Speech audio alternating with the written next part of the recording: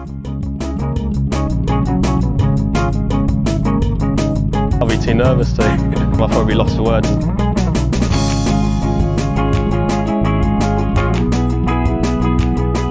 Hello and welcome to this week's Lost for Words podcast. Joined as ever by Jason. Jason, hello. Good evening, Tom. How are you? I didn't know if you were there. Have you gone or what you done? You went funny with Did I? the general headphones, yeah. Oh God. Okay. Well, I can just re-record that and just put it back in every now and then. And we're also joined by Matt Cooper, a freelance golf journalist. Matt, welcome. Hello, how are you doing, guys? Yeah, thank you for joining us, Matt. We're going to very quickly review last week's events at the Abu Dhabi Championship. Jason, I'll come to you first. Obviously, star-studded final day with Tyrrell Hatton taking the spoils. Did we learn anything that we didn't know on that final day? Yeah, Tyrrell Hatton's capable of being world number one. Rory needs to find some steel. Tommy's Tommy. And we shouldn't, when we look at these and we see the top three, we shouldn't automatically assume they're going to run away from the field. Lucky Till did, because Jason Scrivener would have come through and done it. But like we say, they're all extremely high quality players. The margins between winning and coming 12th, we say this every week now, are minute. But Tyrrell Hatton was absolutely great. I mean, I said to you, and I put it in my 54 hole thing, that I thought that Rory had got him mentally. Whether that putt on 17 to get one back over McIlroy was a catalyst for something else, maybe. But he looked tired, I thought, at the end, and Rory was bouncing. He opens up a bigger lead through a first few holes on Sunday. Hatton doesn't go away, kills him off on 10. With a there could have been a two-shot turnaround the other way. Hatton's got him, eagles it from whatever 30-35 feet. Rory's got the same line, is nowhere near, and Hatton pulls away. And Hatton's determination that we've seen at Bay Hill and at Wentworth, I thought he was absolutely brilliant. He's quite clearly the European number one. It'd be interesting to see how he reacts from that to this week, because obviously following Bay Hill, he nearly came out and won the week after. So he can do it. Whether you'd back him or not, the price is up to you. But, the man's flying, and good luck to him. He's hilariously went on that little clip, the angry or passionate golfer that we actually talked about last week, amazingly. And I just think he's absolutely brilliant, and good luck, and I hope he wins absolutely tons, even though I can't back him over the next year. I think that's summarised pretty well. Matt, just on Tyrrell Hatton, because when you look at him on the golf course, and this was the greatest respect, he doesn't stand out in any one department to me. So I think maybe he's putting, but in terms of driving off the tee, he's good. Straight but not the longest. His irons when he's on form are great, but he's still probably there's probably 2 or 3 better players in the world, maybe 4 or 5 even with their irons. What is it that you think that it is for him? Is it just that hidden sort of characteristic of confidence at the moment?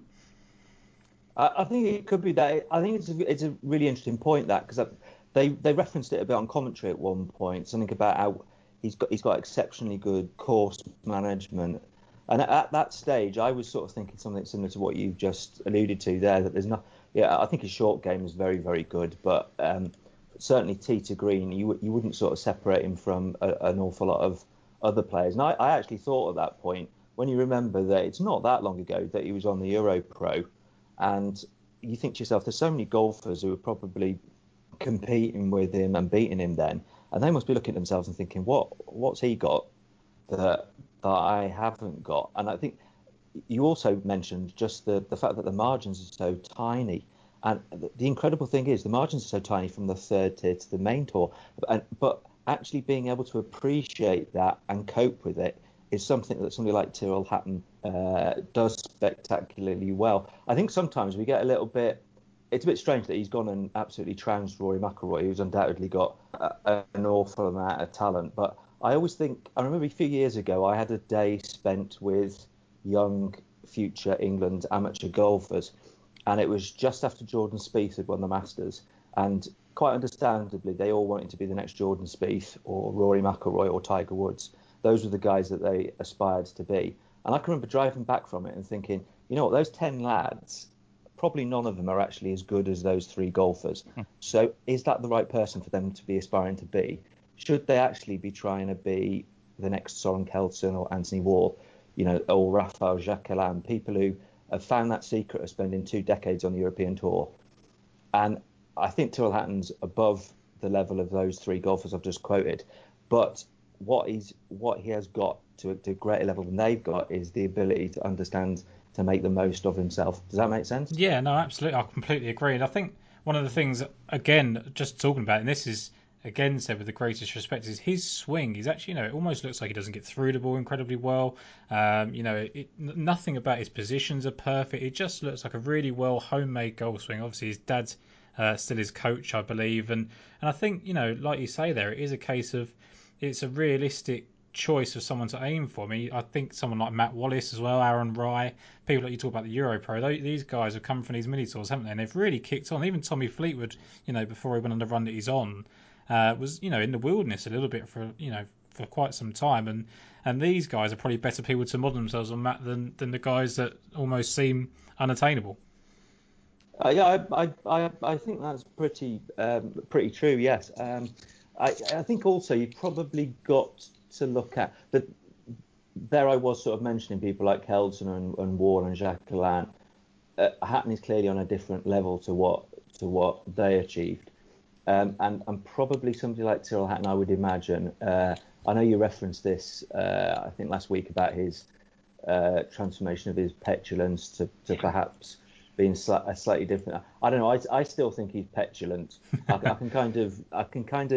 I would hate, if I'm being really honest, I'd hate to spend time with Tyrrell Hatton. I just find him really irritating. It'd make me petulant, actually, and I'm like the least petulant person you'd ever meet.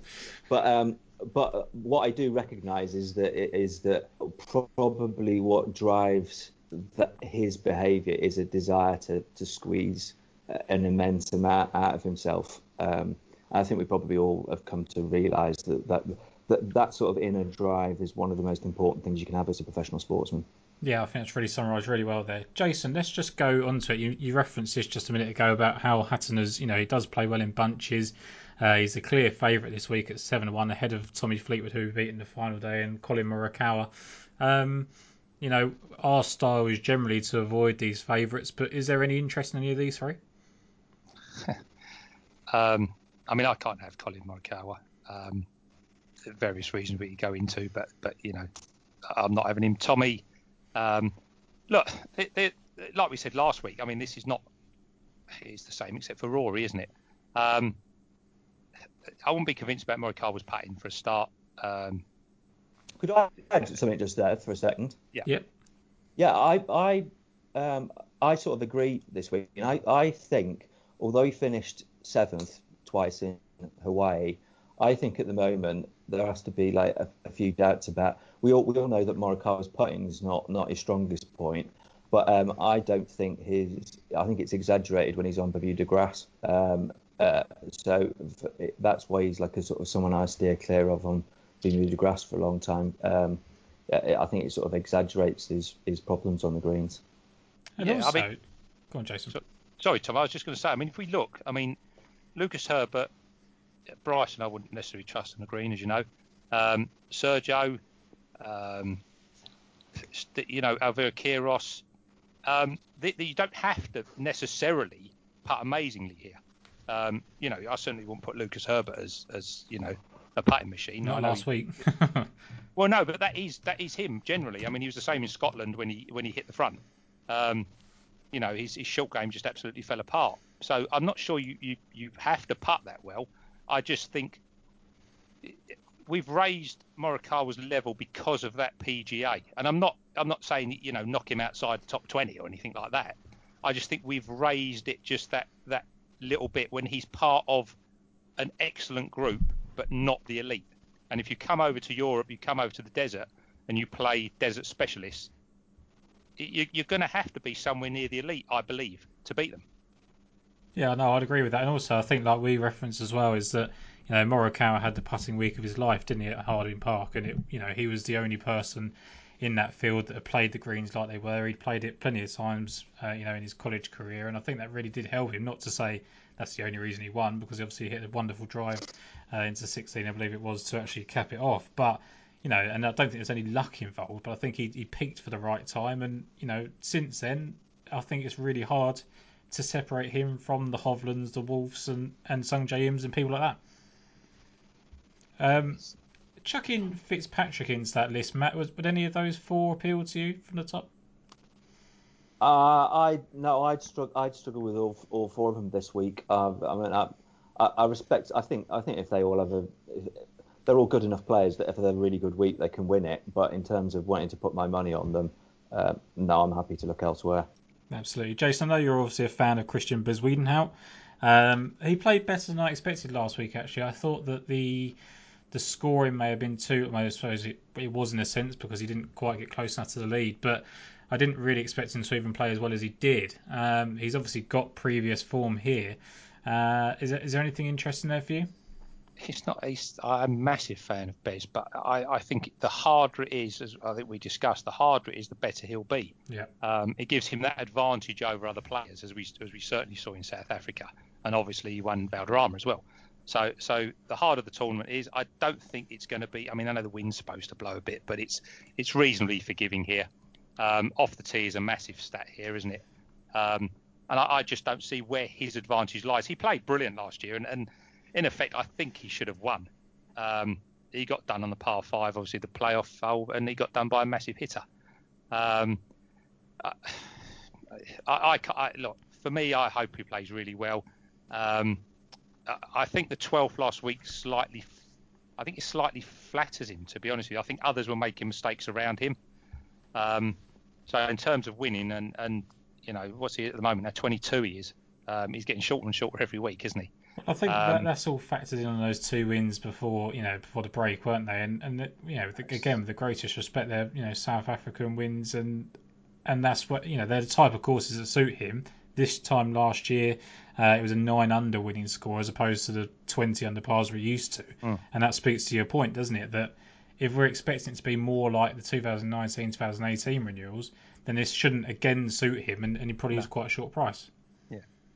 I had a funny premonition with Christian at not last year's Wentworth, but the Wentworth before, and I was watching it midway through the last round, and I just suddenly went, he's going to win the US Open, and I could just see him on the final green of the US Open, just playing a shot into the middle of the green and safely making par, and it's the most vivid thing I've ever seen. So if that happens, and it's quite handy when he's like we're being said, he's very good in tough conditions. You can't remember what course it was, can you, Matt? I can't identify that. I wish I could say Torrey Pines, but no, I'm not sure. I think you're spot on there, really. As much as we make a joke about it, it's the sort of event that will suit him, and hopefully he kicks on to do those sort of things. But I think these low scoring affairs may just get away from him. The first person of this group, and I can't quite pull the trigger on him, that really caught my eye was Sergio Garcia at 25-1. It's obviously a former winner of this event. And won Qatar as well, which is correlating course, if you like. And I think that's more to do with the fact that he's just one of the best players in the field most times that he tees it up here. And he's been playing some good golf, hasn't he, Matt? And I just wondered whether just maybe coming out, he's not quite the top player in the field this week because of the likes of Hatton playing so well, Morikawa obviously getting attention. It may just help him coming under the radar a little bit. Yeah, maybe. If I'm being really honest, it's a bit like Bezuidenhout. I mean, I'm another big Bezuidenhout fan and would have been quite keen, but I sort of guessed he'd be this price, and it's a bit low for me. I think the current Sergio price is a bit low. I mean, I think if I'd seen Sergio at like 40s or 50s, I'd have been like, oh yes, I really want him. Whereas now I'm sort of like, yeah, okay, yeah, maybe. Yeah, and maybe, that was the kind of track I was going with, is that this was a PGA Tour. If he was over at Torrey Pines this week, he'd be 50, 66-1 or whatever, and that's kind of more appealing. And I'm guessing you're down the same lines, Jason.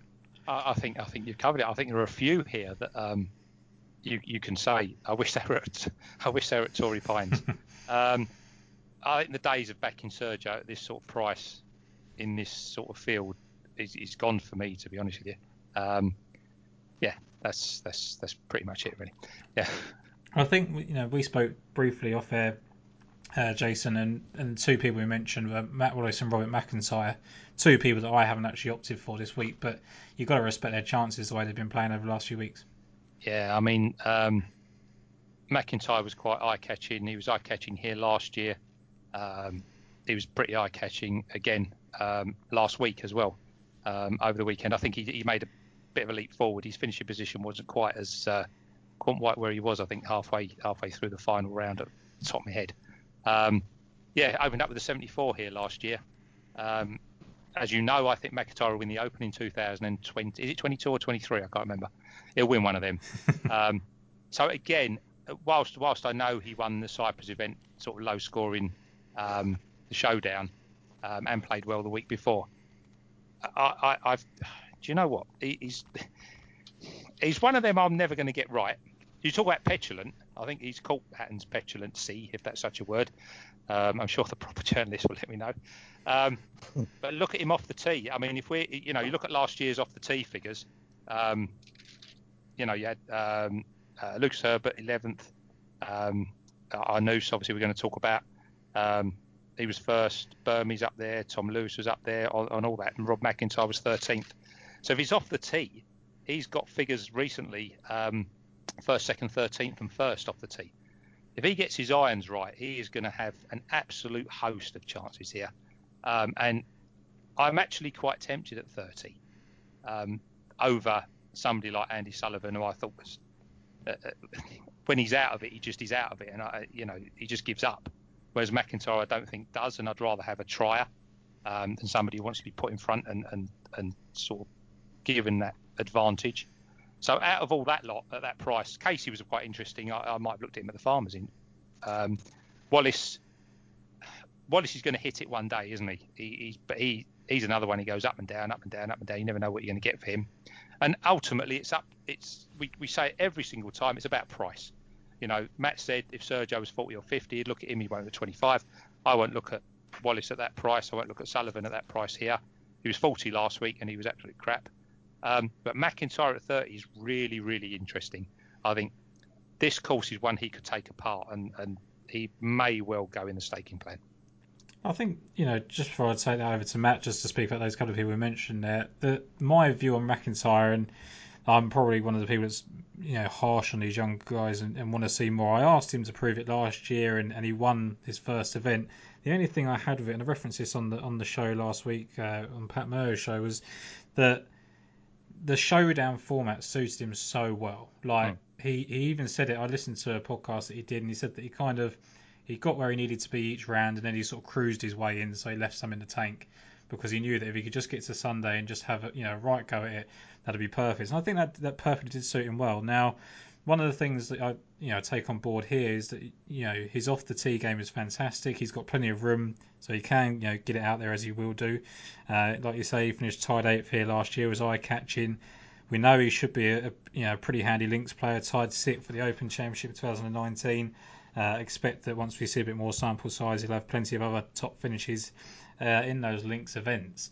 It just to me feels like, I mean, I'm going to go ahead of the grain and pick Andy Sullivan, and I'll give my reasons in a minute after spoken to Matt. But I just thought that there's still something to prove for me, and I don't know what your thoughts are on there, Matt, about Robert McIntyre. Yeah, I'm a big McIntyre fan, and I was sort of a bit. He's right on the edge for me at that price. I'm not totally decided on who I'm going for this week. He's probably not going to... He was on the sort of long list, but he's probably not made it to the short list. And Sullivan was the same. I was hoping for a slightly bigger price for Sullivan, and that because I was quite keen on him as well. And then I was sort of thinking I might get lucky and get 50s, and was a bit put off when he sort of went down a bit lower. Yeah, my thought, the other thing that you sort of didn't really mention there was McIntyre as well, is that he's kind of seen as this really good putter when he gets on a roll and he's quite streaky with it, but he can get really short on his stroke and he does leave some plenty short and he looks quite frustrated quite quickly, and that puts me off Jason in that regard. But other than that, I mean, this is really picking holes on a player that's immensely talented, still, sharpening his iron. He's got, plenty ahead of him, and he has got that win. So it's not like he's going to have the next couple of years of people saying when's he going to get his first win. No matter what level it was, he's got it. There's no need to reference it, and I think that'll work well. I'm going to go on to Sullivan. 12th, 4th, 2nd, and 6th here. So he's got a good bank of course form. Portugal Masters is a massive, correlating course here. He's got a 1st and 2nd there. He should have won that event in Dubai. You reference he likes to be out in front, and he really should have done. He'd completely torn that apart, hadn't he? Lit Rosner in on the final day, and that was really disappointing. But I was glad that he came back with that 10th place finish at Tour Championships a week after. And just looking, following on from that win that he had earlier in the year, a 9th, a 3rd, and a 2nd since that, win suggests that the form's going to stick around. And when you look back through his career, that 3-win season in 2015. He generally does play well in bunches, and I think he can sustain it for quite a long time. 4th in the field here over the last 15 weeks in tee to green. One of those people ahead of him is Tyrrell Hatton, who obviously we've spoken plenty about.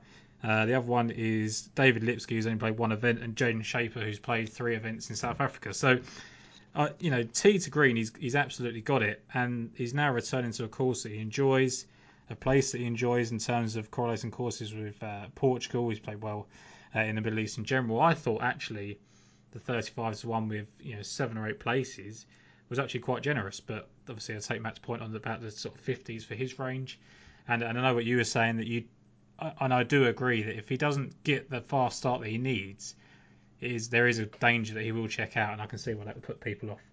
Gonna rapid fire through the next few here and just see your thoughts on any of them. So Shane Lowry, Justin Rose, Victor Perez, Bernd Wieberger, and Thomas Pieters. Matt, any thoughts on any of those? Well, I've got a couple of those that I'm thinking about. One is Perez, because I'm a big Perez fan, and he played very well here last year. He did okay last week as well, I thought. He generally played quite well in the desert. I did wonder about whether Justin Rose at 40s, we were talking about sort of Sergio earlier and saying if Sergio had been like 50s, a little bit of me is thinking, is Justin Rose at 40s getting to the point where you're thinking, hang on a second, he's just too good to be that price. But the tricky thing when something like that happens and a player is out of form and their price starts inflating, it's the tricky bit. When do you go and snap them? But the last time he was here, he actually played very well, didn't he? Yeah, and also the thing is, I think that the thing with Justin Rose is it appears that he's playing so badly because of his own high standards, right? He's the victim of his own success. He is playing, not nowhere near his best, but he's certainly not gone at the game in terms of dropping dramatically down the world rankings. And like you say, he's played here once in the last, however, God knows, he might even played here once full stop, and he's finished 2nd. Tee to green, he was pretty good last week. 29th in the field, was absolutely fine. He wasn't putting great, gave a few shots away. I know, Jason, you're not the biggest Justin Rose fan, but he's certainly getting to a price where it is tempting, I'd have thought. Yeah. I couldn't back him the way he is playing, certainly visually at the moment. I think I was on actually against Rory. As it did 20, is it how many years ago? Is it 2009, whatever that is? It's a long time ago, isn't it? 12 years. Yeah. So for me, if somebody's got his latest form around here 12 years ago, then I've no interest whatsoever in that form line. I just think they're coming up. Players are coming up. Players are improving. Rose is one of the hardest workers. We've discussed this again 1,000 times before. Whereas he used to play the final round as if, and when they showed a couple of shots over the weekend, he was trying to hold every putt, even though he was languishing outside, anything worthy of actually winning for a man of his ability and career. I just can't. I mean, he went to Abu Dhabi. He could have shown something, and he's not. I don't see it. You talk about Victor Perez. This course, I think he'll really relish this year. Sometimes previous form around here doesn't really matter. I mean, many of the people that come placed around here have got 0 form in the first year. So, whether sort of being in form is better than having course form around here. You're right, Perez played a lot better last week, but he was up there on the top first page or halfway down the second, and he's ended up finishing nearly 50th after that final round, and he's not one I can trust. Rose, I think he's just going to be overtaken by, unless we have a really difficult tournament where his guile and his experience will come into it. I just don't see him putting enough. It's giving himself enough chances. I can't have it. Sorry.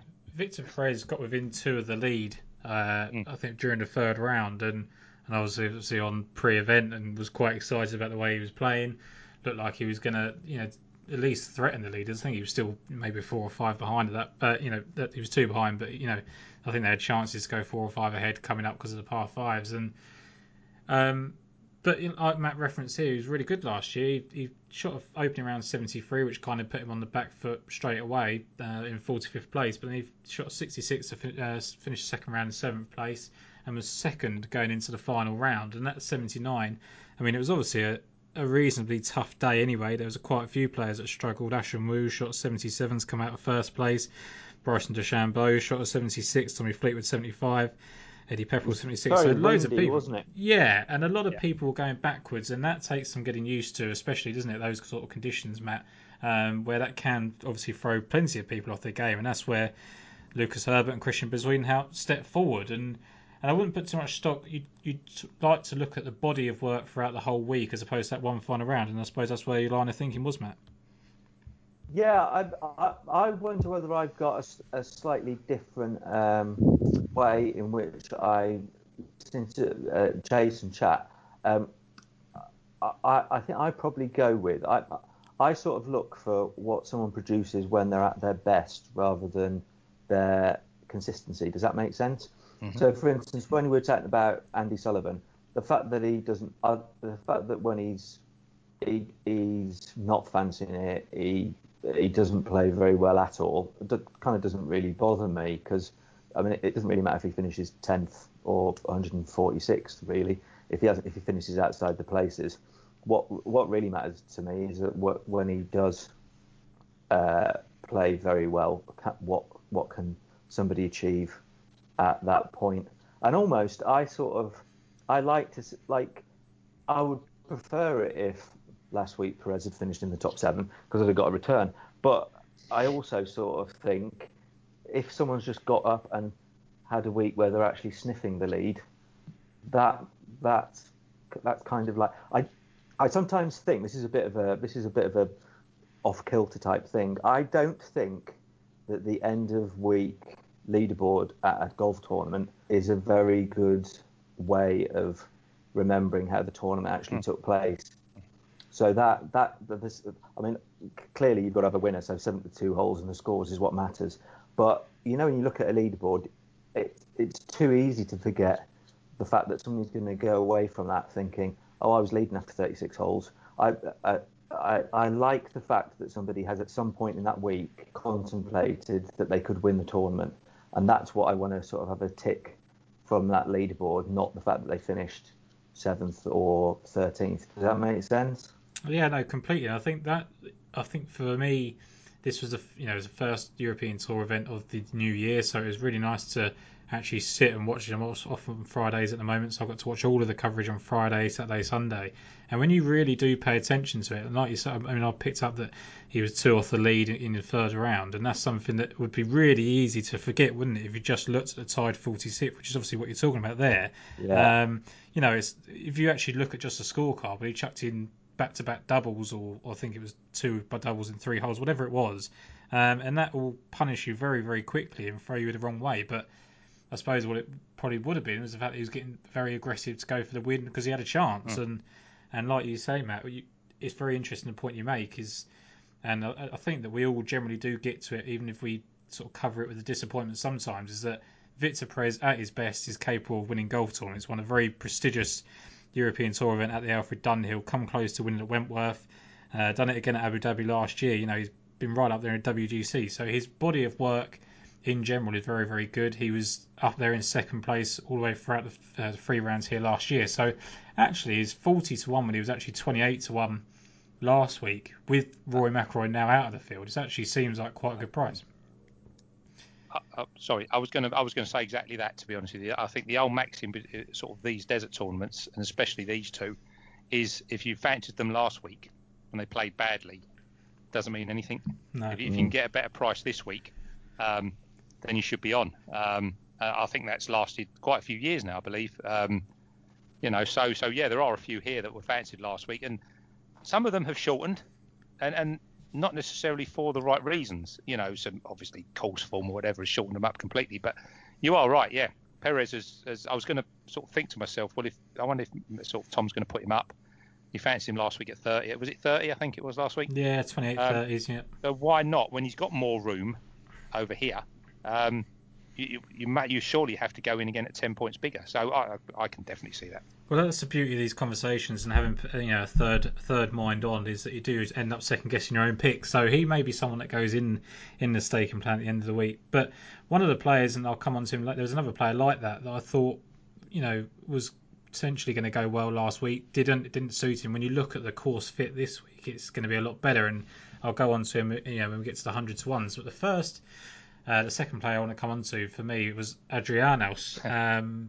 At 45-1 with 8 places. Now, Jason, we've spoken about him a few times, obviously on the podcast, because he's a name that gets bandied about an awful lot. He's very popular, and he's also the one that we find quite frustrating. But I thought the price was actually pretty tempting this week. I know, like last week, you mentioned, during the weekend, you mentioned that he's someone to keep an eye on, and he came back, didn't he, after a terrible first round 74. And fought himself back into the golf tournament. And I sort of said, no, it'd be too short next week because of the course form. I actually thought 45-1 was a pretty appealing price when you consider the fact that he was third place here last year, 29th on debut, and he's also got a 14th place finish in the Qatar Masters as well, Jason. I think he was the most obvious bet that, of this week. It was so blatantly obvious that the one you should be looking at last week for this was Anos. I thought, and I still think, it'll be all over Twitter. I think it'll be the Twitter curse this week. Apparently he's not, which I just am stunned at. I mean, everything about his play here last year, 7th in birdies, he's 11th in bogeys, which is amazing given the amount he sometimes gives away. Second on the par fives, he's going to be, can be crucial. Depends on year to year, I suppose. It depends on which way the wind's blowing, etc. He was first off the tee, which is, is big, 8th in driving distance. What do you want? It goes on and on and on. He was even top 20 in scrambling, unbelievably. 10th in the DP Worlds. I think he was in 4th place after 3 rounds. He's really frustrating, and I think every golf article you read at some point has popped Arnaus up. But he looks absolutely obvious, and it's funny. I was sort of sent Ben a message over the weekend saying, "I bet you put Arnaus up," and obviously hasn't, because it hasn't gone all blue. And we would, funnily enough, and he actually said, I believe he got the price right. I believe he said he'd be 45-1, and it would be gone by lunchtime. But nobody's put him up, and it's very, very tempting. He's an extremely annoying player to watch. But my word, I think his qualification for this, especially given the sort of Lucas Herbert type of scenario, whether we end up going back to the sort of quality of Sergio and we'll go back further, Tiger, Ernie Els, etc., winning this. But if there is a changing shift and it is the Lucas Herbert that can come through, then yeah, he fits, doesn't he? I can't see a negative apart from the obvious, which is he just throws in double bogeys from nowhere. I think again, this will go back to sort of Matt's comment just a minute ago. Was what do you see him as? His ceiling, if you like. Where do you think he can perform? Do you think that look at previous winners here? Alvaro Quiros, Stephen Gallagher's won here twice. Hao Tong Lee beat Rory McIlroy here. Is he the type of player that's got the potential to be as good as them? And he has, I think. I think if you look at the way Rosner won his maiden, I think that's what Arnaus is going to have to do. But I think we'll get onto Rosner in a bit anyway. I think both of them are absolute top players of the future in the European Tour. I think it's really promising, Matt, for me personally, that he shot that 74 last week when he would have fancied his chances. A lot of people are talking him up. He would have thought, felt in good form.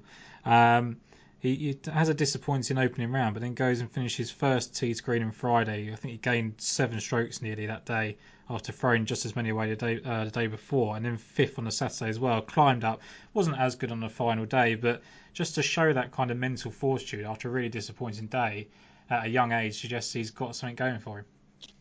Yeah, I agree. I tell you who he reminds me of, and it's not somebody that I think would be an immediate comparison, but it's in the fact that you look at him and you think he should excel on one particular style of course, but it actually seems that he excels somewhere else, and that's Ricardo Gonzalez. Do you remember him?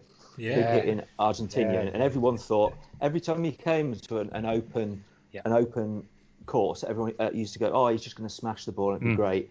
And actually, he wasn't very good. And so, he won at Cran, he won at Club de Campo in Madrid, he won at Barsabac, and everyone was like, "Hang on, what's Ricardo Gonzalez doing well at those courses for?" And it's weird because Adrianas has finished top 5 at Club de Campo. He almost won in Kenya. I mean, he's played very well in other places, but finished second in Valderrama, and it's kind of weird. He's what you think he should be doing, he's actually so far not done. I always used to think with Gonzalez that a lot of the problem was that when he saw a wide open course, he had a mad thrash at it and ended up flying left, right, and actually hit the ball so wildly it was no use. And actually, it was better when he almost had the driver taken out of his hands. Yeah. Go on, Matt. Sorry. Well, I mean, I don't know whether it will the ceiling you were talking about ceiling. I think the ceiling with Ricardo Gonzalez was a lot lower than Adri's got. So as time goes on, it might well be that what it appears to be like a current trend will cease to be. I always tend to think that although in terms of betting, I always like golfers where you can sort of identify where they can play well, but actually the more difficult it is to identify where a player can play well, it's like a kind of an indication that they're actually a very, very good golfer. Does that? It's almost like sort of contradictory. Does that make sense? Yeah, it does, because it means that they're what you expect them to be is a one-trick pony when actually they've just got so much given ability that they can just go to different places and surprise you. And to speak to your point, second at Valderrama when no one really expects that to be someone that would particularly suit his game. And it's interesting you mentioned the European Masters at Crans, because Jason, you were talking about that to me earlier in the weekend, weren't you? About there seems to be people on the same leaderboards there as here, which is weird because it's not the kind of similar setup at all. But again, he's finished sixth there, and that kind of speaks to what Matt was just saying about Gonzalez, that maybe these guys are longer hitters that have to use their, take less than driver to keep it in the fairway. When they hone their game in, when they've got a talent just as that, it does maybe focus them in and maybe hit better approach shots and get the ball rolling on the greens. Yeah, he's as green as grass, isn't he? Really, still, to be honest. I think it's a great point made by Matt. Yeah, and very hard to argue. Look who he beat in the Challenge Tour final back in 2018. Victor Perez was second, Longas was fourth, McIntyre was sixth. He's. I think he's an unfinished talent. The problem is he's so popular that his price gets held up all the time. I just thought this was such a good fit that look, he's surrounded by Perez, Wiesberger, Peters, Cabrera, Bello, Keimer's, doing whatever he's doing. He's got that potential, isn't he? Probably like Perez, to just lift himself up into the higher echelons. He needs to do it, but when he does, it'll be a huge monkey off his back, I would have thought. I'm quite happy at 45. I'm going to stick him in. Yeah, and we're talking about players that we expected to play well last week and then didn't opt for. Jason, I was quite surprised that you didn't go for Lee Westwood again this week, given his decent course form here, and he's 50-1 in places. I don't think anything's gone away. I think it was just an average week for him last week. I can overlook Keimer after missing a cut on his favourite course, but I thought Lee Westwood was one of the tempting ones for you. I know he was defending and all that. He didn't do a lot. I think he got to. I mean, he got to 3 under. I think he got to 5 at one point. But he got to 3 under, and from the moment on after the break, it was all delayed, and quite frankly, he was not very good. Yeah, look, Westwood is Westwood. It's a matter of you can't back them all, can you? No, no. And you know you have to look at when you are still talking about up to 45 to 1. Yeah, he's a tempter, but I just didn't see anything last week. Do you know what I mean? And at the age he is, I want to see something rather than just coming from absolutely. I know there have been, you know, the old guys I say the old guys, they're still younger than me, I think. They have come from nowhere, but it was just, I thought, a really disappointing effort. Didn't find many greens, and he's going to have to improve that iron play considerably just within a matter of days. And I'm not saying he's not got the desire, but he's you know, winning the Rolex Championship last year was such a huge achievement. Nobody expected it. I just wonder whether it might take time for him to get back. I didn't see anything last week. That's the problem, Tom. I thought for 54 holes he was pretty average. No, I can absolutely understand that. Unless you've got any here, Matt, between Westwood and the 66 to 1 shots, we'll go on to Jason's next pick if there's anyone else you want to mention. No, go for it. Jason, I know you're looking for the man that's just bagged his biggest biggest prize money ever at 700,000. Yeah, it isn't me, that, by the way. No. Shows the same name, though. It is the same name. Yeah, I thought Scrivener. I know, I understand that there's a danger sometimes of watching these last round efforts come through. You know, you've got Tommy. Once Tommy can't win it, you know, he's chasing the game and it's done. Rory, again, to be honest with you, once you hit 14, 15, Hatton's 3-4 in front, you're going to be trying far too hard and mistakes happen. So I perfectly understand that you can sometimes overrate a finish. But interesting, Scrivener has actually got some fantastic Sunday rounds all the way through. I'm really gutted. I should have put him up on Saturday night in the 2-ball. You know, he's got 66, 64, 65, 68, you know, again, through the weird season that was last year and coming into this. What was impressive is he's got those two efforts here, the 7th and 6th, back in 2019, 2018, when he was well known, obviously, in foreign lands, not necessarily over here. If you want a weird connection, he was born in South Africa and raised in Australia, which gives him a connection to both playoff protagonists from last year, doesn't it, really? You know, he led the putting average in the Irish Open. His strokes gained putting is good. I mean, you could just go through it. He's just got some stats that look like he shouldn't have taken 5 years. It should be 5 years since his last win. Abu Dhabi, obviously, he didn't have any form until last week, so that's a much better effort. So hopefully that spurs him on to this. Look, I mean, I've got it all written down here. You don't want to hear the whole lot of it, really. You know, 2018, he was 6th. That came off a tied 48th in Abu Dhabi. So again, I'm hoping that a better effort last week spurs him on to a better effort here. He's really good at avoiding bogeys. He's driving, he's putting. You can take certain rounds where he just improves every single tournament, improves every week.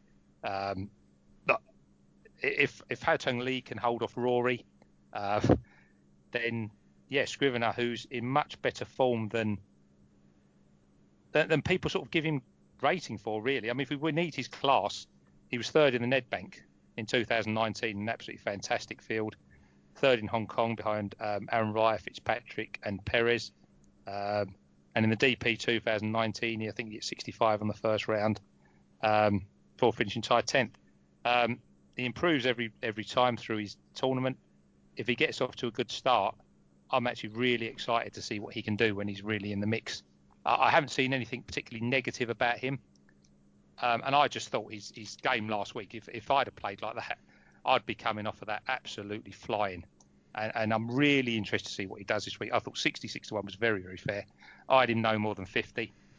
And yeah, I'm very, very, very keen on him this week. Yeah, well, just to add to that, I mean, obviously, second last week, big payday, surged up the field, and sometimes, like you say, we fall in this trap where someone puts a streak together, flies up the leaderboard when they're out of contention, no pressure on them, right? But he was sixth at the Cyprus Open, eighth at the Portugal Masters, which we've already said links to here, eighth in Wales, 14th in the English Championship and Celtic Classic as well. So it's been a pretty sustained period of form for him, hasn't it? And also the sixth and seventh here, he's done it in two different ways really. When he was sixth in 2018, he come right from the start. He was in the top 10 and stayed there the whole way along. Sorry, the other way around. So in 2018, he found his way into sixth from a really deep position. Then in 2019, went 10th, 5th, 9th and 7th throughout the round. So he's come from off the pace and stayed from the top as well. So I think he's a really impressive player. It just is one of those ones where do you think he can sustain it? And he's only got to sustain it for one more week, right? You're not asking him to do it for the rest of the season. You're betting him to do it this week, and that's all you've really got to focus on there. So I think he's an interesting bet. Matt, have you got any others in this range before we get to sort of like the hundreds one and Antoine Rosner? I know Jason wants to mention as well. The one I'm sort of thinking about is Romain Langasque. Yeah. Broke through last year at Celtic Manor. Thought he got a nice start with a 67 last week, and then sort of just stalled a little bit. So I'm not totally against. I quite like it when I quite like a player who's sort of peaks a bit and then drifts down, because I think it's very good for expectation. I think too high expectations. It's a bit. I think we do this as punters sometimes. When everything looks great, you're like, oh, he's got a great chance, and then it's almost like, I think the players probably think that as well. And it's we even know it when you play golf yourself. You're going to have one good round. The next time you go out, you think, oh, I'm going to play great today. And it's the worst mindset to be in. And I really don't think it's a particularly good mindset. I mean, there are times, and there are also golf. I remember a friend of mine, for instance, once played golf a couple of holes with Ian Poulter. And Poulter said to him, what do you do if you birdie the first hole? And this friend is exactly like me. And he said, I just think it's all going to go downhill from now on.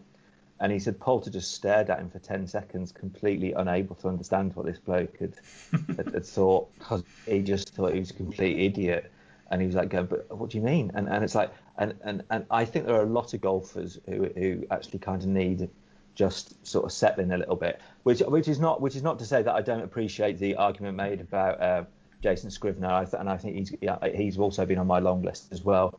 But the other good thing with Langasque is he's got off to some quite good starts here in his two starts at Emirates. So I mean, he was second on his debut and third on his second appearance after one round, and in actual fact, of his 8 rounds here, 5 of them have been very, very good rounds of golf. So I think he's got quite a good chance, and I think decent price. Yeah, absolutely. I think I was really impressed with him last week because, like you say, he's kind of come and gone, hasn't he? He got that breakthrough win at the Wales Open, struggled for a little bit, but had that 34th place finish at the US Open, which I think steadied him. And he's just been almost plodding along, if you like, to finish that year. Didn't play in the Dubai events at the end of the year. Come out and had a reasonably good start at the Abu Dhabi. Played some great stuff, but not too much to the fact that he's going to put his whole weight of expectation on himself to really kick on. So I like that pick completely. Jason, I know you want to talk about Antoine Rosner. I will do, but just Langasque very quickly. I actually backed Langasque to beat Bryson as top amateur in the 2016 Masters, so I know exactly where you're coming from class-wise. I think he's a brilliant player. Yeah, I'd have no complaints. Yeah, if he won, to be honest with you. But yeah, Antoine Rosner. Look, we depressingly put these players in similar sort of groups, which is probably the wrong thing to do, but hey ho, that's what we do. I've got Rosner alongside Nos, to be honest with you. He was absolutely brilliant when he won the golf in Dubai.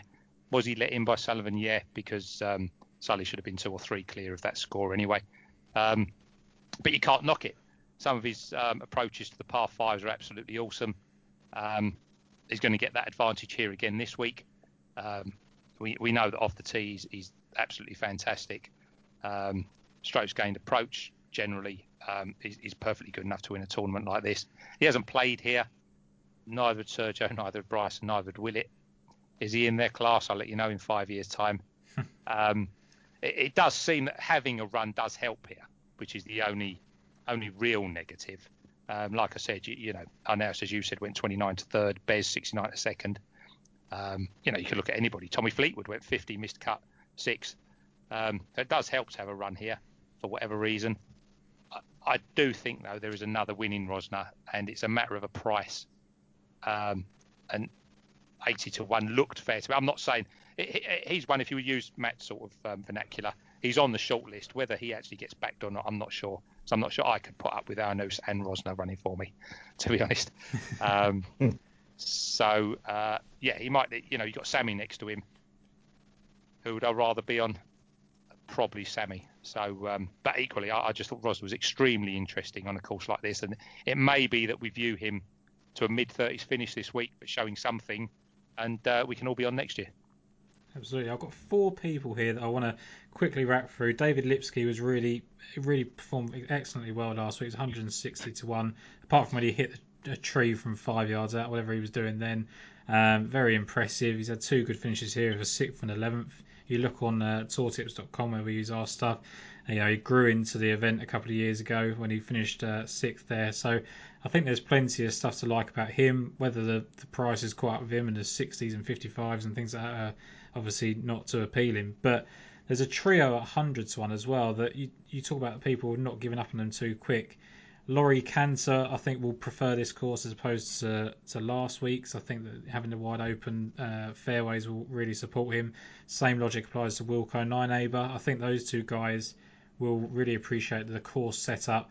Both have played well in Portugal, with Cantor obviously famously coming second there. And I think this will suit their games to the ground. The one that I am going to go for at 100 to 1, which I don't know, he tested positive for COVID last week, so he missed the event. I don't know if he's actually, whether it was a false positive, whether he's been ill with it or what. I haven't found too much information about him, and that will hold up my, you know, how positive I am about him. But 100 to 1, I thought Thorbjorn Jonasson was showing plenty now to suggest that he's kind of on his way back after a long period of time away from his best golf. This course is great for him.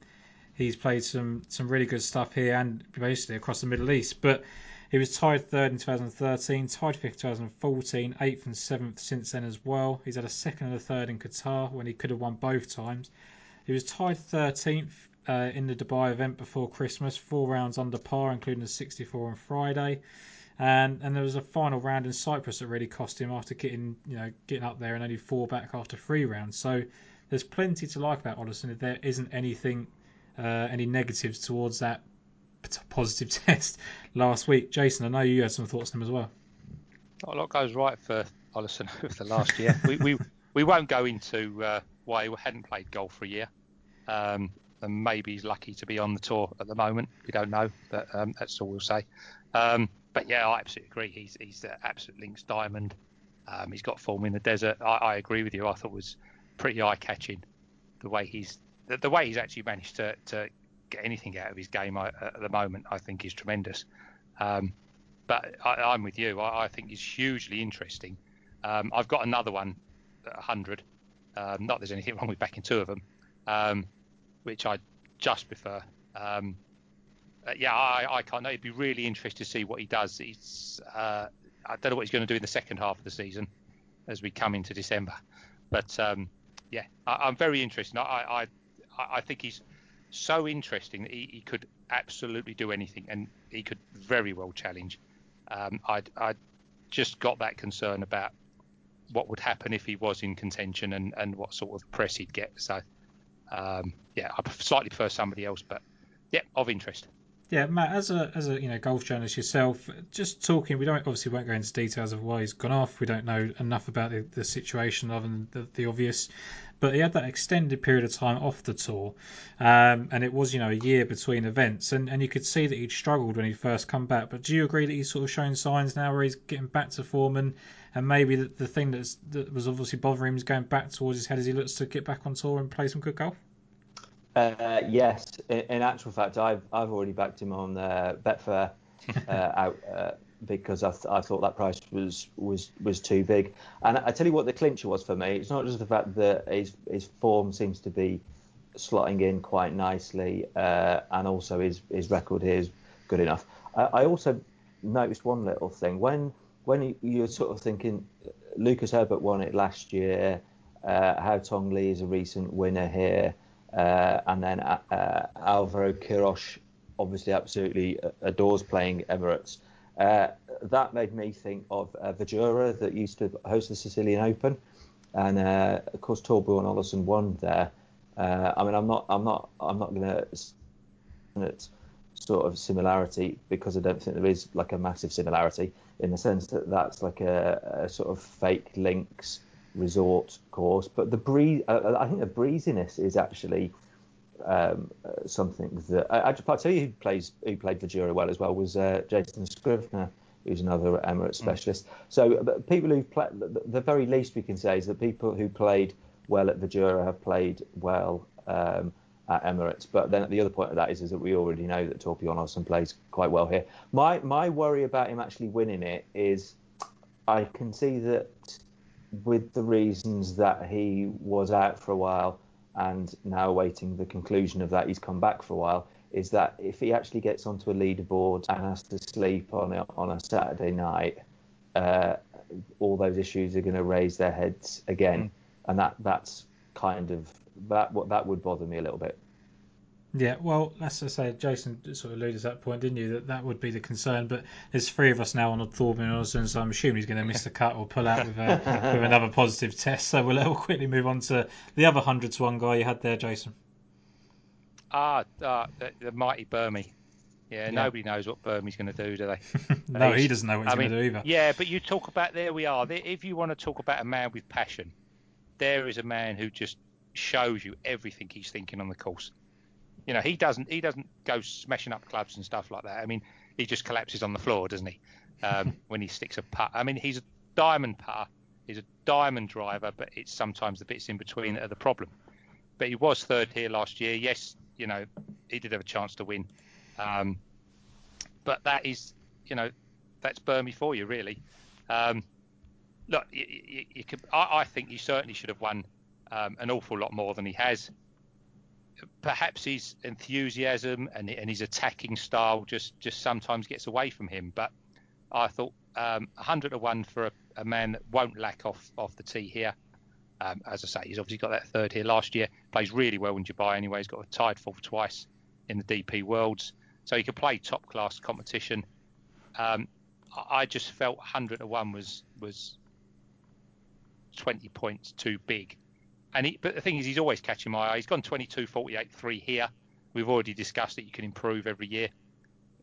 What's Dean going to do? I have no idea. But I you know, every week we say whether to play on Betfair or not, and I think he'll be.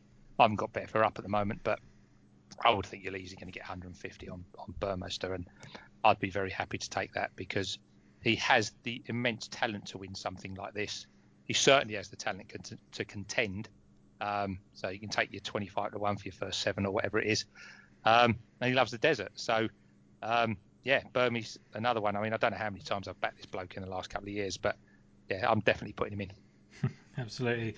Right, well, my next pick is at 250-1. It's my final pick, so I don't know if you guys have got any more. Jason, I'll come to you first. I'm outside your 250-1 for my final pick. Matt, anyone who's between here? I've only got one other, and that is I can't make this. This runs contrary to where we've been sort of saying somebody who might have there might be a reason why they play well at Emirates. I can't come up with a good reason why they play well at Emirates. But the fact that in his last 7 starts he's got a first, second, and a third makes me interested in the fact that Aaron Rai is now available at a big price on Betfair. I think he's suddenly become available at like 150 plus too quick. So I've had to kill it and nibble at that. Yeah, you're a massive fan of his, Jason, aren't you? I can hear the sigh yourself that you haven't come to him. But it is hard with Rai to narrow down, like you say, where he's going to be his best. You know, he hits greens with fun and he putts well, but it doesn't. Nothing immediately jumps off for me about him. But again, he's got that sort of gritty determination that showed when he beat Tommy Fleetwood in a playoff in Scotland not so long ago, Matt, that, you know, this is a guy that you probably expect to win another couple of times on tour in the near future. Yeah, I think I think the only, well, no, I'm not going to. If I was to come up with the reason why he'd play well at Emirates, I'd be forcing it. So I'm probably not going to do that. Ultimately, I'm just thinking to myself, when he's got the capacity to play well, and when he's played well, he's beaten some very good golfers. I tell you what, I was really impressed about with him when he won was the week before when he didn't win at Galgorm Castle. He sort of became becalmed. The week later, when he got interviewed by Tim Barter, I thought he made quite a good point. I think we're a bit guilty when we watch golf, and we think that when anybody gets into contention, it's a similar experience, and it's not. Every time someone gets into contention, it's a completely different experience. And Aaron Rai actually said that, because I think Tim Barter said to me, like, you were in contention last week, is that a help? And he went, no, because it's a different situation. And I just thought, oh, brilliant. He's got a really good brain. And so long as it doesn't get in his way, because I think sometimes having a good brain can get in your way in golf. Yeah, so thoughtful. Yeah, but so far from what we've seen, a lot of times he uses his brain to his advantage. So hopefully he does so this week. Jason, anything to add on Aaron Rai before we move on? No, I mean, for me, I think he's going to be left behind off the tee to win this. But yeah, I'm a massive fan of Aaron Rai, even though he let me down for the hat-trick of Challenge Tour. Because he buggered off to the European Tour, otherwise he'd have gagged up. But yeah, imagine advancing his own career. Yeah. He was brilliant. He was brilliant when he won. I mean, he was great in the Irish. You could just see it slightly. He seemed to learn a lot from that. And in the Scottish, he was that great. He's very, very calm on the course. Well, as Matt says, he works everything out. He knows exactly what he's doing. My worry would be that this is too long for him. But yeah, we'll wait and see. Absolutely. My final pick is Nacho Elvira at 250 to 1. Showed signs last week of playing some better golf. Not the most consistent type, but I think he's just someone to keep an eye out on places that you know he can play well. It was disappointing in the third round. Obviously, shot a 75 after a pair of opening 68s. But when you just look at his profile here, he's 11th in 2017, where he's 4th after round 1, 2nd after round 2, and then shot a pair of 72s over the weekend to sort of fall behind. And he was also 16th. And when you just look sort of more into it, it's kind of he's got 2 top 10s in Portugal, which obviously stands out. He's got 2 top 6 finishes in Qatar. To me, it's just a perfect place for him to play golf. You see quite a lot of Spanish players play well in this part of the world, and I don't know if that's just kind of a link there was enough with the Portugal and the Qatar links on top of the couple of decent course attempts or standout course events. He's obviously played pretty well here consistently. 250 to 1 with 8 places, I thought was massive. I don't know what you thought about it, Jason. Yeah, I think you've covered it very well. I think you're right. I mean, 250, you're probably going to get 350 on Betfair. Play that how you want. So yeah, you've put your case across. So yeah, I can't argue. You're going to go and trump me now with an even bigger price, so I'll let you go on with that. I'm going to take the chance. Again, I return to one of my old Challenge Tour favourites. I'm going to take the chance, and Matt will know him. I'll take the chance on Christopher Broberg, kicking on again from last week. Yeah. Now, we're taking a big risk here. He's been injured for a long time. I can't find anything apart from a wrist injury. I can't find anything that says why he's had so many gaps in his career. But this player can play. I mean, are we sort of looking at old championship wins? Are we looking at what he did when he was 5 years younger? Maybe it was just something there last week. I mean, Broberg, when he won the BMW Masters, you don't know this, Matt, or maybe you do actually, because I sent you the link, was my biggest in-running bet ever, 150 to 1, when he won the BMW Masters, beating Patrick Reed. He is awesome. I mean, when he's right, second in the Scottish Open behind Justin Rose, second in the Alfred Dunhill. He's got form in very, very high class, and he hasn't been seen for ages. And if you see Espen Kofstad, can you let him know? I haven't seen him for ages either. But Broberg showed something last week. When I saw him on the leaderboard, I thought, it's just going to be one of those where, he's prominent for the first round or so and then fades away, because he hasn't just been anywhere for 100 years now, it seems. But there was something there. I know you picked up on his approach play last week, Tom. But he was fourth off the tee, which is key here. 6 tee to green, which I appreciate what you're saying. 5th around the green. His actual iron play and his putting wasn't fantastic. But at 400 or whatever he's going to be on the exchange, 600, I'm well prepared to take the chance that I want to be on now, because if he is on a run, I'm going to end up having to take 150, then 100, then 80.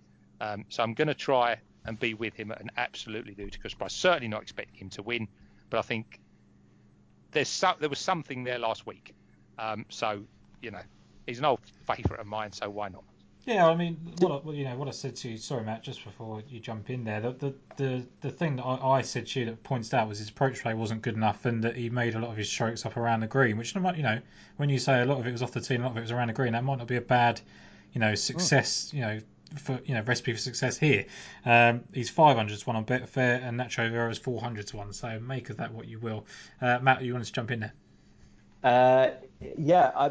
Two things. The first, with Nacho Vera, I think it's often forgotten that he's lost 2 playoffs on the European Tour, so he's quite an unlucky fellow. But what I was going to say about Broberg, what continues to fascinate me about him was back in the day when Alex Noren was doing his blog, and before Broberg had played on the Challenge Tour.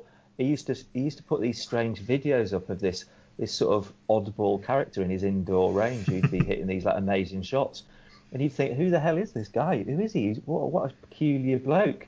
And then he just suddenly showed up in the middle of 2012 and won 3 events in 4 starts. It's like, is that strange behatted guy who smacked balls in what appeared to be like a gym in Sweden? It was one of the strangest stories I think you can possibly come up with, the entire business of Christopher Broberg. I noticed when he was on the leaderboard last week as well, and had a little smile. It hadn't occurred to me to back him this week, so I'm quite intrigued by that. Well, I mean, sorry, Tom. I mean, if I'm right in saying, Noren actually said that he was a better player at the same age than he was, which I think was what his fascination was. I don't remember that. All I just remember is these peculiar. It was a peculiar location where he was showing these peculiar videos, and just thinking, who is this guy? How have we never heard of him? Very, very, very intriguing. I think he might have. I'm never very good on the phraseology of this. ADHD or ADD or something. I don't know. I'm not. Yeah, but he used to go out with Camilla Lennart on the LET for a long time. I'm not entirely sure what the business of his various form problems have been over the last few years. Well, the good thing is that recently the thing that piqued my interest after seeing him playing so well, I went over to his Instagram, and between this is a ridiculous thing to add up, but he was off there for the whole of the entirety of 2020. He then put a post up on the 1st of January to say, Happy New Year, put all this hell behind me and I'm looking forward to aiming forward.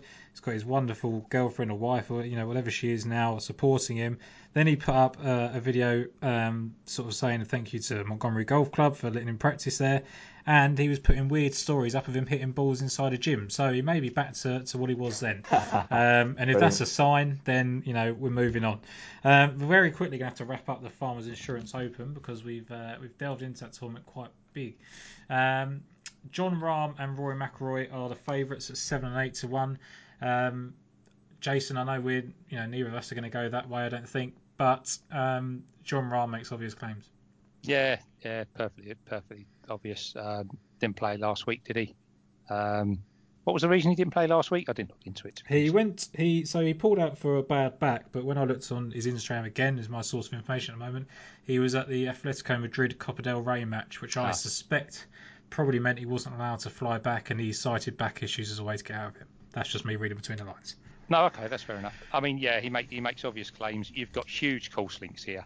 Memorial, the Genesis, or whatever you want to call it these days, a Riviera, there's a few there, AT&T, the Arnold Palmer, all proper courses. We all know 7,700 plus yards. You need to be a big hitter to get around the South Course. You need to be a proper player. I don't know whether you take the sort of Ben line. I don't know if he's put that up this week, where obviously the further you hit it, it means you can hit Sort of you can flop the wedges onto the green, so that gives you the advantage whether you're in the rough or not. I mean, you've got Jason Day, Mark Leishman, John Rahm, Justin Rose, Bubba Watson, Dustin Johnson. It tells you everything you need to know. You've got to be high class. Rahm is high class, but he looked really frustrated, I thought, at the Tournament of Champions, especially with the putter. But I suppose it'll affect him, to be honest. He is a champion.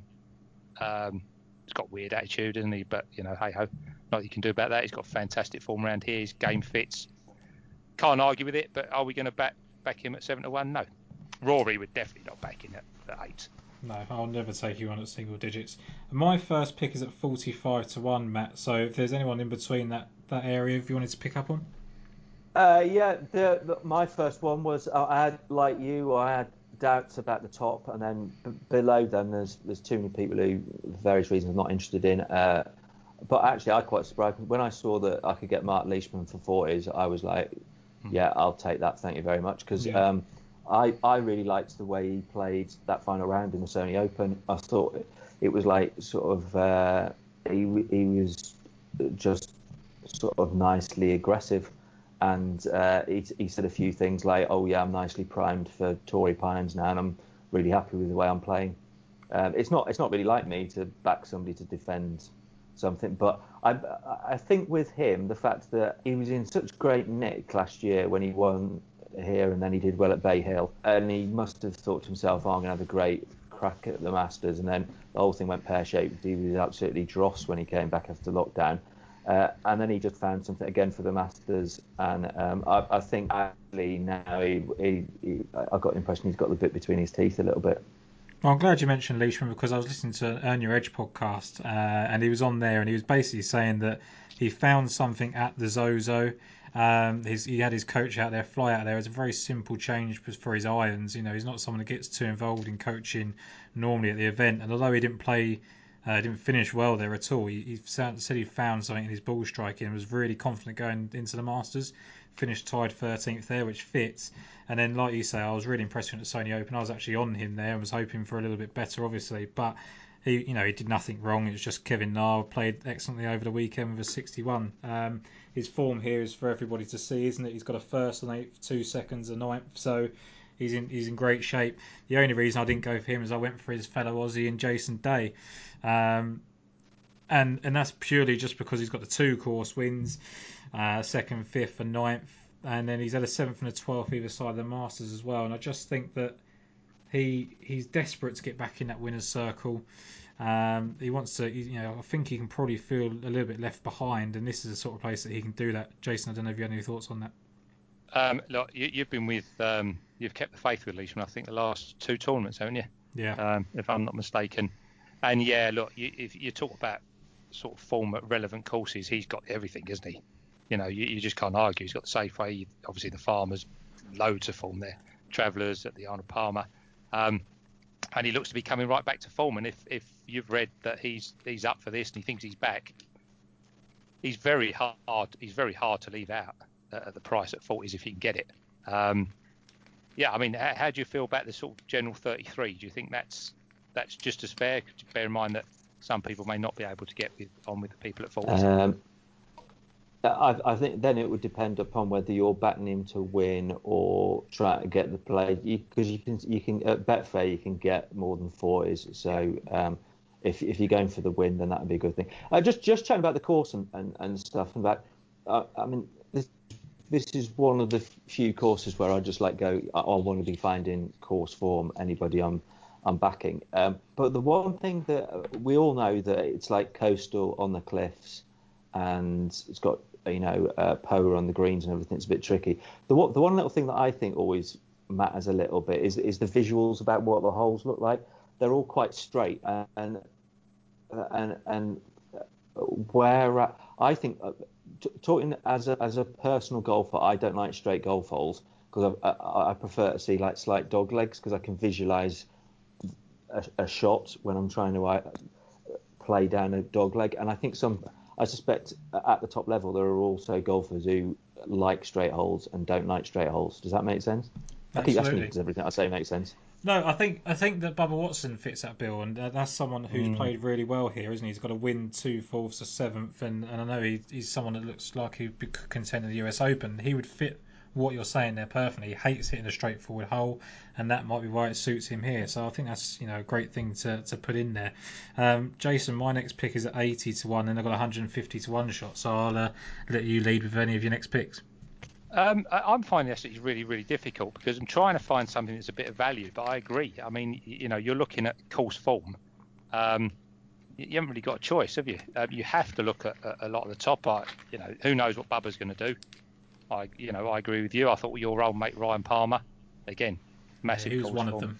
Yeah. Yeah, but like you say, if you can get course winners such as Leishman, Scott, and Day, if you actually can back in. I mean, as you know, will never back Scott or Day at 40s. Then I find it hard to be backing Ryan Palmer at 50, 55.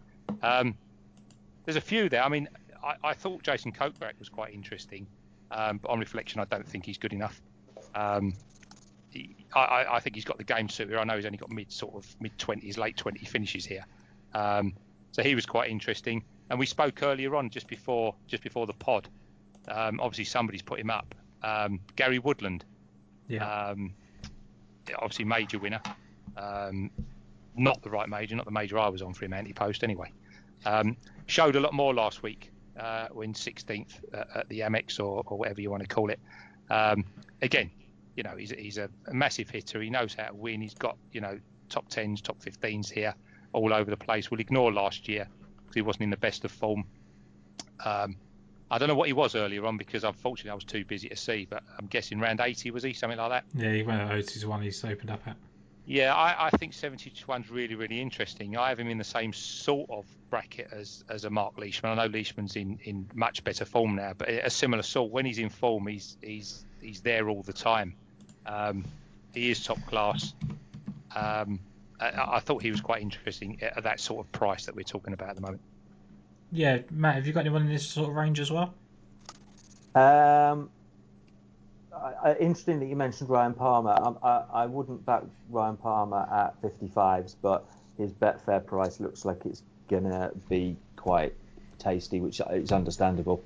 But I will probably back him for that. I almost quite like the fact that he's very much a Neely man at the moment, isn't he? He's nearly won. He's got himself into contention each of the last 3 times he's played here, and then he's played nicely at Tournament Champions, didn't he? He also played well at the Sony Open after a bit of a sluggish start. So although I wouldn't be the 40s and 45s and 50s net, but the outright price on Betfair. Yeah, so my next pick was Cameron Champ. He was tied 16th on his debut at this golf course, which I think was highly impressive. We talk about this being a place where you need a bit of course form to kind of play well. He was in 3rd place going into the final round last in 2020. Dropped down 13 places due to a 74 on the final day. He likes this area of the world. 18th, 22nd and 5th in his last 3 starts. He's made the cutting strokes going approach, so he's hitting his irons well. I think he fits the mould of a winner here in terms of obviously hitting it a mile, and he can make his hay out of the rough. And I just think that he's a hard person to get right. He's never really that consistent, but he's got a very high ceiling. And when you can start getting prices about him like this at a course where he's shown a little bit in the past and the area of the world that he likes, so I thought he was really interesting at 18-1. 80-1, sorry. 18 was a bit short. Jason, any thoughts? No. No. Matt, any thoughts on Cameron Champ? I'm afraid not, no. Right. Piss up, wasn't he? my final selection, and I'll come to yours again in a minute, is Doug Ghim at 150-1 with 7 places. He's been 13th, 3rd and 15th in strokes gained approach in his last 3 starts. He was 4th here in 2018 after 3 rounds and had a really poor final day, which is not surprising given his age and his status in the world. And he's been really consistent this season, obviously cut by a tied 5th finish last week. And he's just to say, tee's green is excellent. He mentioned that he is a bit shorter off the tee, so he favoured himself his accuracy. off places where Tory plans would be a premium on it. I think it's kind of a bit of a lie to himself because, like we say, the longer hitters tend to prosper because everyone have missed fairways. But if it puts him in a buoyant mood, and he's only got good memories of when he last played here, on top of the fact that he played well last week, I thought 150 to 1 was interesting. Any thoughts? I've got another one bigger than him that I prefer. I think a lot of some of these ones at the sort of 3 figures are ones that we need to look at, see how they play. It's another one where I think Golf Punter's always looking for the next week or the week after or the week after. And I think there's going to be quite a few of these away for. I think this will go to one of the stars, to be honest. It's a bit obvious, but I think it will do. So somebody low 50s or lower, to be honest. But I think there will be eye catchers, and somebody like Gim, and there's a few down there, are well worth watching. I thought that Cameron Davis played really well over the weekend here. Obviously, he won the Australian Open, beating Smith Day and Herbert, I believe, in the Australian Open when he won it. He played really well. I'm really interested to see what he does. I know he hasn't got the greatest of records here, but he's another one. The list of players that I think are well worth watching for tournaments to come. My one I don't think is going to win, but they're just of interest at their prices. Matt keeps pointing out the Betfair price, and I agree. I mean, I think ultimately on Sunday night, one of the big guys will win, but there is money to be made lower down. You pay your money, you take your choice. Give us your one then that you think might not win, but will be a big price on Betfair. Patrick Rogers. I have no idea whether he's going to play well, miss the cut, do anything. But there's something about Rogers. I've never backed him before, but every so often he pops up and you think to yourself, do you know what? This bloke can play. And you look back, he was an absolute superstar at Stanford. Brilliant college player. Has he done what he should have done? No, he really hasn't.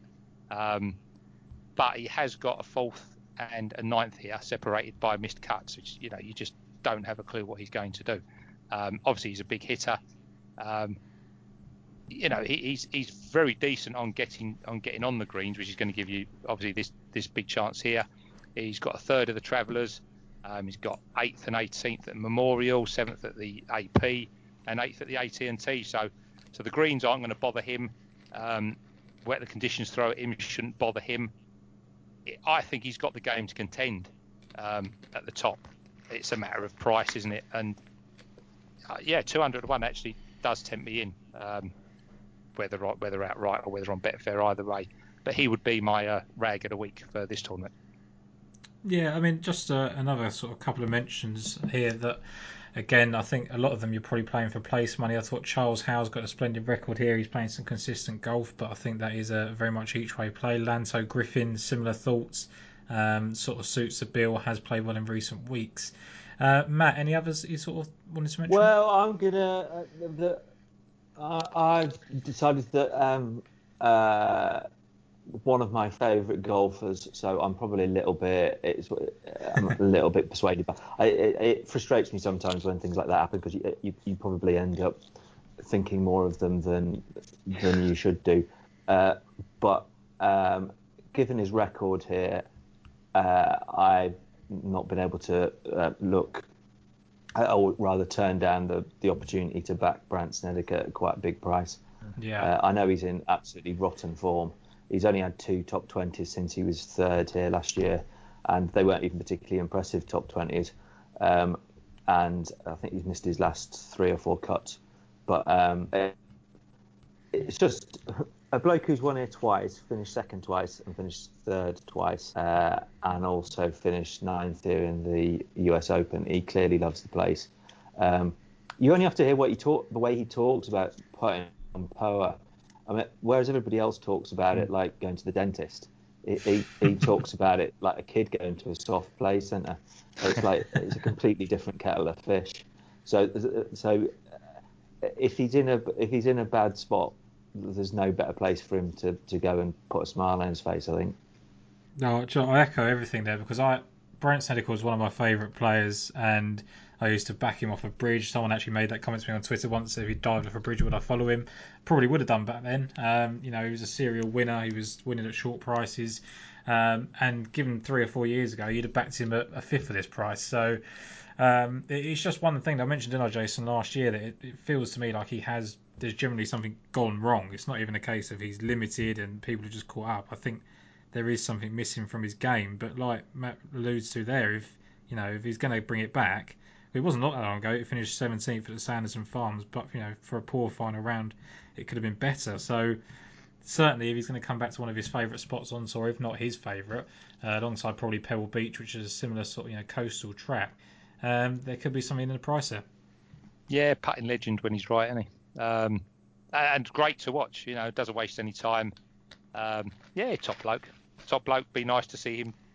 Be nice to see him do something. So I don't see it because I'd want to see more form, but absolutely. I have no problem watching him do well. No. Absolutely. Look, that was a very streamlined version of the Farmers Insurance Open because we unfortunately run out of time. Got very much into the Dubai Desert Classic, which is absolutely fine. I'm going to summarise my picks first of all. So in Dubai, I've gone for Andy Sullivan. Very much tempted into Victor Perez after Matt sort of talked his way back into it. Adrian Naus at 45-1. Thorbjorn Olesen at 100-1, unless I find anything to suggest he's actually feeling unwell through COVID, and Nacho Overa at 250-1. Matt, your picks there in Dubai? Victor Perez, Romain Langasque, and Aaron Rai. Absolutely brilliant, Jason. Unfortunately, I've got quite a few. I'm definitely obviously Scrivener. I was on when they came out anyway. Really like him this week. Burmeister I'm going to take a chance with. Broberg I'm taking a chance with. And then I'll pick one or two out of Olesen, McIntyre and Arnels. Yeah. Wonderful. And then my picks for the Farmers Insurance Open are Jason Day at 45-1. I think I might have been talked into Leishman as well at 40-1 after Matt reminded me to make that comment about the podcast I listened to. Cameron Champ at 80-1 and Doug Gim at 150-1. Matt, I'll come to you there as well. Yeah, so I Leishman, Palmer, but on the Betfair bigger price, not the outright price, which is a bit low, and then a little poke at the large price of Brent Snedeker. Absolutely. And Jason, to summarise the final picks of the week. Yeah, I think you've talked me into Leishman. I think you make a very I think you make a very good case, and I think on the overall form, if he says he's coming back, he's top grade. Gary Woodland, I'll take a chance with, and Patrick Rogers, I'm going to take a chance with, and Cameron Davis is in the I don't know at the moment. I think with Cameron Davis is one of those ones where his price has obviously come in after a really impressive week, hasn't it? And he looks, and the thing is, he looks superb in contention, which is what gives you the confidence. One person I did forget to mention who I had a note here was Corey Connors. He was slightly shorter than what he wanted to be, but he was 29th here on debut. Perfect profile for this sort of course. Just wonder if he may be a little bit short off the tee and definitely short in the betting. So he was the one that I left off.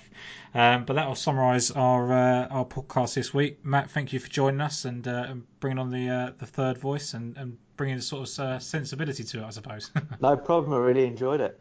Yeah, thank you very much, Jason. Thank you as ever. And, I'm just going to say one thing, Tom. I know you got to go, right, because you're very busy with Pat Mayo's paying you more than we do, right? But just very, very quickly, me and Matt were talking about the Challenge Tour. I know Matt does loads of the sort of minor tours, PGA Euro Tour, etc., etc.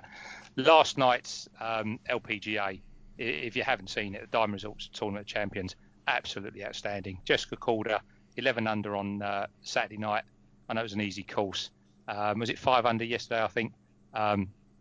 Takes Daniela Kang to playoff and drains a Tyrrell Hatton length putt to win it. It was absolutely brilliant. The LPGA is absolutely awesome, and more people should pay attention. Absolutely, completely agree, and Matt will definitely echo those sentiments as he's obviously a big fan of women's golf. Thank you very much, guys, and we'll catch up with you all next week.